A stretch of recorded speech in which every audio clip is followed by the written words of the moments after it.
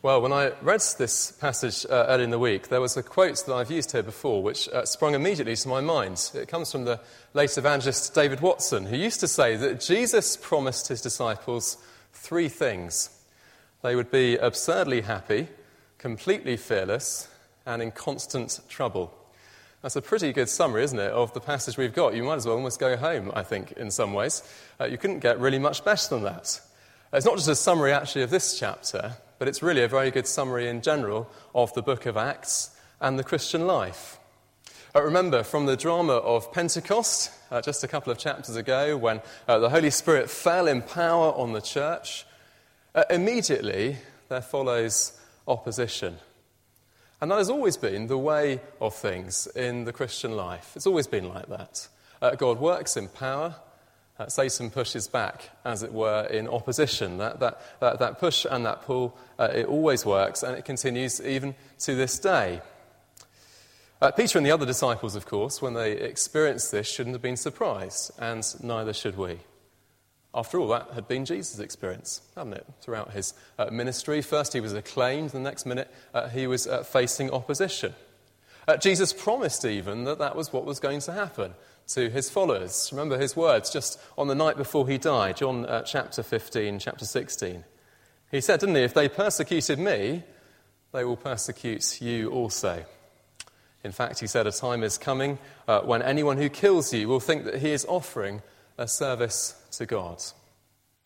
They shouldn't have been surprised, and neither should we. Well, we say, don't we, that forewarned is forearmed. But what happens when we face persecution? What would happen to that early group of Christians? Just a small gathering in Jerusalem at the start of the Christian church. Would they fall away, as they had done the night before Jesus died? Would they endure? What will happen to us? What's the secret to persevering under pressure? What will our secret be? How will we keep going when things get difficult, when we face opposition today for following Christ in a world that hates him? Well, I think Luke's account here, this is an account of the first persecution that the church experienced, falls very neatly into three sections or three scenes. And it seems to me, as I've been studying it this week, that each scene carries with it a principle for us in dealing with opposition to the gospel. So three scenes and three principles in dealing with opposition to the gospel. Let's look at the first one, shall we? The first is this. It's expect persecution. Expect persecution. Now, the context for this reading is found in chapter 3. Peter and John had been attending temple worship, and then they were accosted by a crippled beggar. He'd been crippled for many, many years. And before a crowd of thousands, in the name of Jesus, Peter had healed him. And then he had boldly proclaimed the Christ in whose name that healing had taken place. Now, unsurprisingly, of course, that had drawn some unwanted attention from the authorities. And Luke tells us, doesn't he, at the start of our reading, that the temple priests, the captain of the temple guards, that's the high priest's right-hand man, and the Sadducees, one of the groups of Jews around, interrupted Peter's sermon. Significantly, we're told something about them, aren't we? It's verse 2. They were greatly disturbed, or as some translations put it, thoroughly incensed. They were stirred up. Why? Well, again, Luke tells us the reason, verse 2. They were greatly disturbed because the apostles were teaching the people and proclaiming in Jesus the resurrection of the dead. The authorities must have assumed that they'd put an end to all this Jesus nonsense. I mean, after all, they'd crucified him, hadn't they, 8 weeks earlier? They put him to death on a criminal's cross. They'd seen him laid in a cold grave. They must have thought that was the end. Dead men don't rise. They know that. And yet, look what's happening. 8 weeks later? We've got his followers back again, whipping up the crowds and claiming that the man that they crucified and laid in a grave is alive. And why is he alive? He's alive because God himself has raised him to life. No wonder they were greatly disturbed. And where were they doing it? They were saying all these things in the heartbeat of Judaism itself, the temple courts. That is a challenge, isn't it? And no wonder their response, we're told, was to arrest the apostles. That was the simplest way of preventing them from sharing what they had seen and heard. The great reformer Martin Luther once said, "If they gave our master a crown of thorns, then why should we hope for a crown of roses?" If they gave our master a crown of thorns, why should we hope for a crown of roses? It's an inescapable truth that wherever the good news of Jesus Christ has been faithfully proclaimed, opposition has very, very quickly followed. In fact, I think we might almost go so far as to say that actually if opposition doesn't follow, we might question whether we are really proclaiming Jesus at all, actually. We might want to examine the contents of our witness.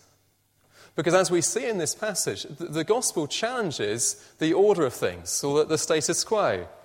It calls for new loyalties and new priorities.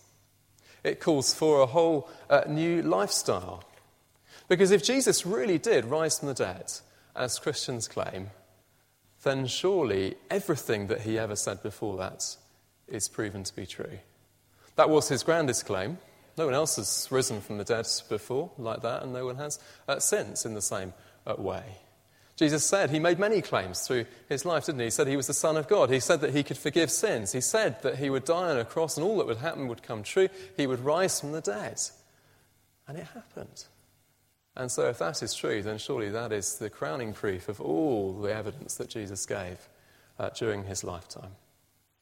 He can't simply be another wise teacher, as so many in the world would have him. So many people believe that, well, he just said some wise things and some great moral teaching. And of course that is true.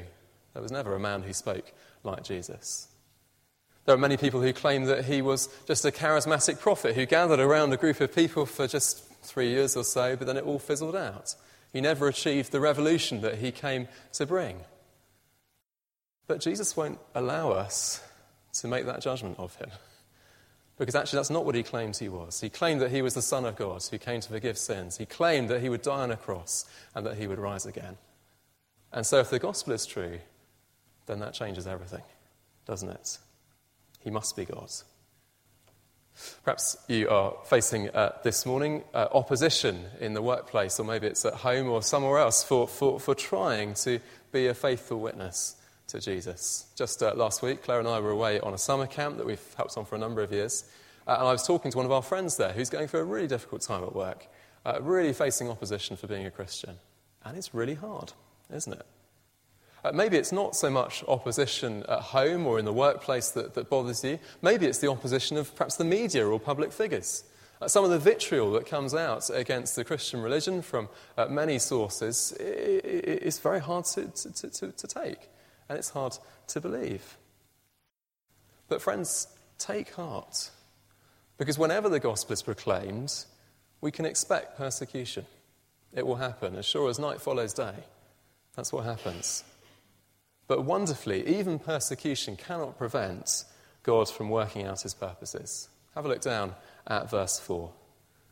Luke says, many who heard the message believed, and the number of men grew to about 5,000. The blood of the martyrs, friends, is the seed of the church, as the early Christians used to say. The more the Christians are persecuted, the more God is pleased to grow his church. It's always been the case, and it's the same here. That's the first principle, expect persecution. What's the second one? The second one is this, evangelize in God's power. Evangelize in God's power. Luke records for us that on the next day, Peter and John were marched in front of the Sanhedrin. The Sanhedrin was the Jewish Supreme Court. It was the highest court in the land. So there was this serious stuff. And let's be honest, they were on trial for their lives here. This is the same court that 8 weeks earlier had condemned Jesus to death as a threat to law and order and as a threat to the Jewish faith. The stakes really could not have been higher. We can only begin to imagine what was going through their minds as they were marched in. I think they could have been forgiven for thinking this might have been the end. I don't know what you would have done in Peter and John's position. I guess if you're anything like me, you probably would have just kept your mouth shut, your head down, accepted what was coming to you and just hoped that somehow you might be able to get out of this alive. But that's not Peter's way, is it? He gets asked a straightforward question and he gives a straightforward answer. The question, verse 7, what power or what name did you do this? And he goes straight in, doesn't he? And he tells them. By what name? The name of Jesus. Because the one who healed that crippled beggar is none other than Jesus of Nazareth, the one who 8 weeks earlier this same court had put to death. He's not just a man, but as Peter says, he is the Christ. Christ is not his surname, it's a title. It is that he was the promised king that the Jewish nation were longing for, the king that these people should have been waiting for and they had never recognised. And Peter says wonderfully, he is alive in the power of God.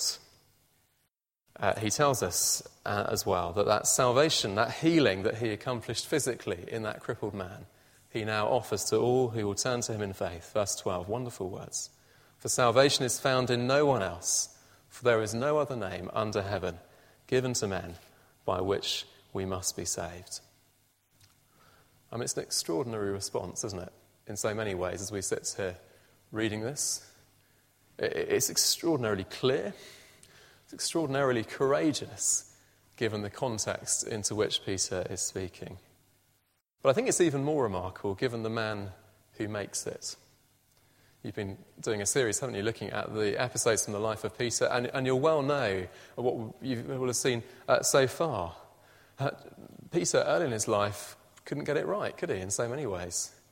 Think early on in his time, I mean, he was a stammering coward in many ways. He abandoned Lord Jesus to a lonely death on a cross. And yet now, just 2 months or so later, he's been transformed, hasn't he? A bold warrior, he's prepared to risk everything, even his very life, for the sake of the honour of Jesus and for the gospel. But when we see that, we're bound to ask, what has caused such a turnaround? What has transformed Peter from this sort of a coward skulking away in the shadows, denying that he even knew Jesus, to becoming someone who is prepared to testify in the highest court of the land? Well, Luke tells us what the answer is, doesn't he, in verse 8, and we could very easily miss it if we just read over it. This was his secret, verse 8. He was filled with the Spirit. Filled with the Spirit. At Pentecost, of course, the Holy Spirit had been poured out in abundance on God's people. And here is the evidence that had been so. Because Peter can witness with boldness to the risen Lord Jesus before a hostile council. Not only is it proof of the power of the Holy Spirit to transform someone, but it is, of course, confirmation of Jesus' words to his disciples. He'd promised them they didn't need to fear when they were arrested. Matthew chapter 10, he said, at that time you will be given what to say. For it will not be you speaking, but the Holy Spirit speaking through you. So we see, faced with the threat of death, Peter evangelises in the power of God. Some of you may have read quite an old book, actually, called Tortured for Christ by Richard Wurmbrand. I remember reading it as a teenager many years ago. Richard Wurmbrand was a pastor in communist Romania under the Iron Curtain. And in Tortured for Christ, he records how he came to be first arrested. He was arrested after speaking for Jesus at a rally. The communist authorities, newly imposed, assembled all the pastors in Romania to come together for a great congress. And one by one, they were invited to come to the front and in front of the Congress to testify about the superiority of communism over Jesus Christ. Richard Wurmbrand sat there and I think was torn what to do. But he knew that he owed his allegiance to the Lord Jesus Christ. And so when he was invited to the microphone, with enormous courage, he testified to the gospel of Jesus Christ and its superiority over any political system and over anything else that sets itself up against him. And he was arrested. Wonderfully, we're told in the book that because this Congress was being broadcast over the nation, inadvertently, the whole of that communist nation were evangelized through hearing his faithful testimony of Jesus Christ. How does somebody like Richard Wurmbrand or Peter in this passage stand for Jesus in such circumstances? Well, the answer must be because they are standing in the strength of God. Because if you or I were to try it in our own strength, we would surely fail. Now, many of us will not be put in situations like Peter. We won't be put in the situation that Richard Wurmbrand found himself. We won't have the opportunity that they have had, perhaps. But we will find ourselves in difficulties. And we can certainly pray that, like Peter and John and Richard Wurmbrand, when the time comes, we will be given power to speak for Jesus To speak winsomely, yes, but to speak boldly of what we know, the hope that we have. And friends, when we ask that prayer of Jesus, he is one he's very pleased to grant us. He always promises that he will grant it when we ask him. Expect persecution. Evangelize in God's power. What's the last principle? Finally, it is to endure under continued pressure. Endure under continued pressure. We're told that Peter's sermon brought astonishment to the minds of the authorities. Luke tells us actually in passing, I think they realised what the secret was, because they noted, didn't they, in verse 13, that Peter and John had been with Jesus. But if Peter and John thought that they were going to get off lightly, they had another thing coming to them. It's very clear that really this was just the end of the beginning, because they were ordered to leave, and then after another meeting, the Sanhedrin ordered them to stop their ministry. They couldn't deny what they had seen. They couldn't just pass it away. They couldn't dismiss it. And so they did the next best thing, didn't they, for them? To forbid the apostles from speaking of the Lord Jesus Christ and what he could do and what he had done at his death and resurrection. Well, again, we might wonder what the response of the apostles might be. I mean, if having been hauled before the highest court in the land wasn't enough to shut them up, then the thought of they might well face further action probably would be enough, I would have thought. But Peter and John are made of different stuff, aren't they? They remain steadfast under pressure and refuse. Verse 19 and verse 20, this is what they say. Peter and John replied, "Judge for yourselves whether it's right in God's sight to obey you rather than God. For we cannot help speaking about what we have seen and heard." Ultimately, Peter and John knew that they are accountable to a higher court even than the court of the Sanhedrin. They are accountable to the court of Jesus Christ. One day he will return, and all of us will be asked to give an account of how we have spent our time and what we have done with the good news that we know. And they know that ultimately they must fear God rather than fear men. They owe allegiance to a higher throne. They cannot help speaking about what they have seen and heard. In the face of continued pressure, these apostles remained faithful. They endured. They feared the consequences of disobeying the command of God more than the consequences of disobeying the authorities. Now, of course, this raises questions for us, doesn't it, about our relationship as Christians in the world, both as citizens of a nation, perhaps as employees as well, under the authority of our bosses. Now, of course, the Bible tells us that we are called, insofar as is possible, to be obedient to those in authority. Whether we voted for them or not, the governments have been set up in authority above us by Christ. We are called to give obedience to them. They're put there by him for his purposes. And yet at the same time, the Bible also tells us that we are citizens of another king, another kingdom, one which is to come. And we owe allegiance ultimately to a higher throne, the throne of King Jesus. And if pressure continues to rise, then only one must win out. We're called to remain steadfast to Jesus Christ over all else. Now, there's no doubt that that will prove costly for many people, and it does prove costly. We know we've got friends here in our church family here, haven't we, who know very well what that means. To owe allegiance to Jesus Christ over everything else, whether it's family, friends, the state, you name it. It will be costly for many of us. Might mean loss of job, might be moving away, it might mean moving country even for some of us, who knows. But that is what we owe. Just recently I was reminded of the case, you might remember this, of Dr. Richard Scott. Dr. Richard Scott was a Christian GP from Margate, I think, down in Kent, who was facing reprimand from the GMC for sharing his faith with a patient. That's just one example. There have been many others, of course, haven't there, of similar situations. What it will look like to endure under pressure will look different for each of us. For some, like Richard Scott, it might involve a tribunal, it may involve loss of job, we don't know. It's still being worked out. But at the same time, we can't expect to escape it. Because we can expect pressure like Peter, pressure to be silent, pressure to keep quiet about what we've heard, pressure just to, keep your faith to yourself. And the question for all of us is, will we endure? When that pressure comes, as it inevitably will, what will our response be? Will we stay silent? Will we keep going? Will we endure under pressure? absurdly happy, completely fearless, and in constant trouble. Well, we can certainly expect to be in constant trouble if we're followers of Jesus Christ and if we are proclaiming him in our world. And if we're filled with the Spirit, like Peter, then we can expect to be completely happy and completely fearless. Let's pray that be true for us, shall we? Lord God, we do praise you for this passage that you've recorded for us in your word. We thank you for the challenge that it gives us. Thank you for Peter and John's faithfulness in testifying to you under great pressure. We thank you that you do promise your Spirit to all those who ask and who turn to you in faith.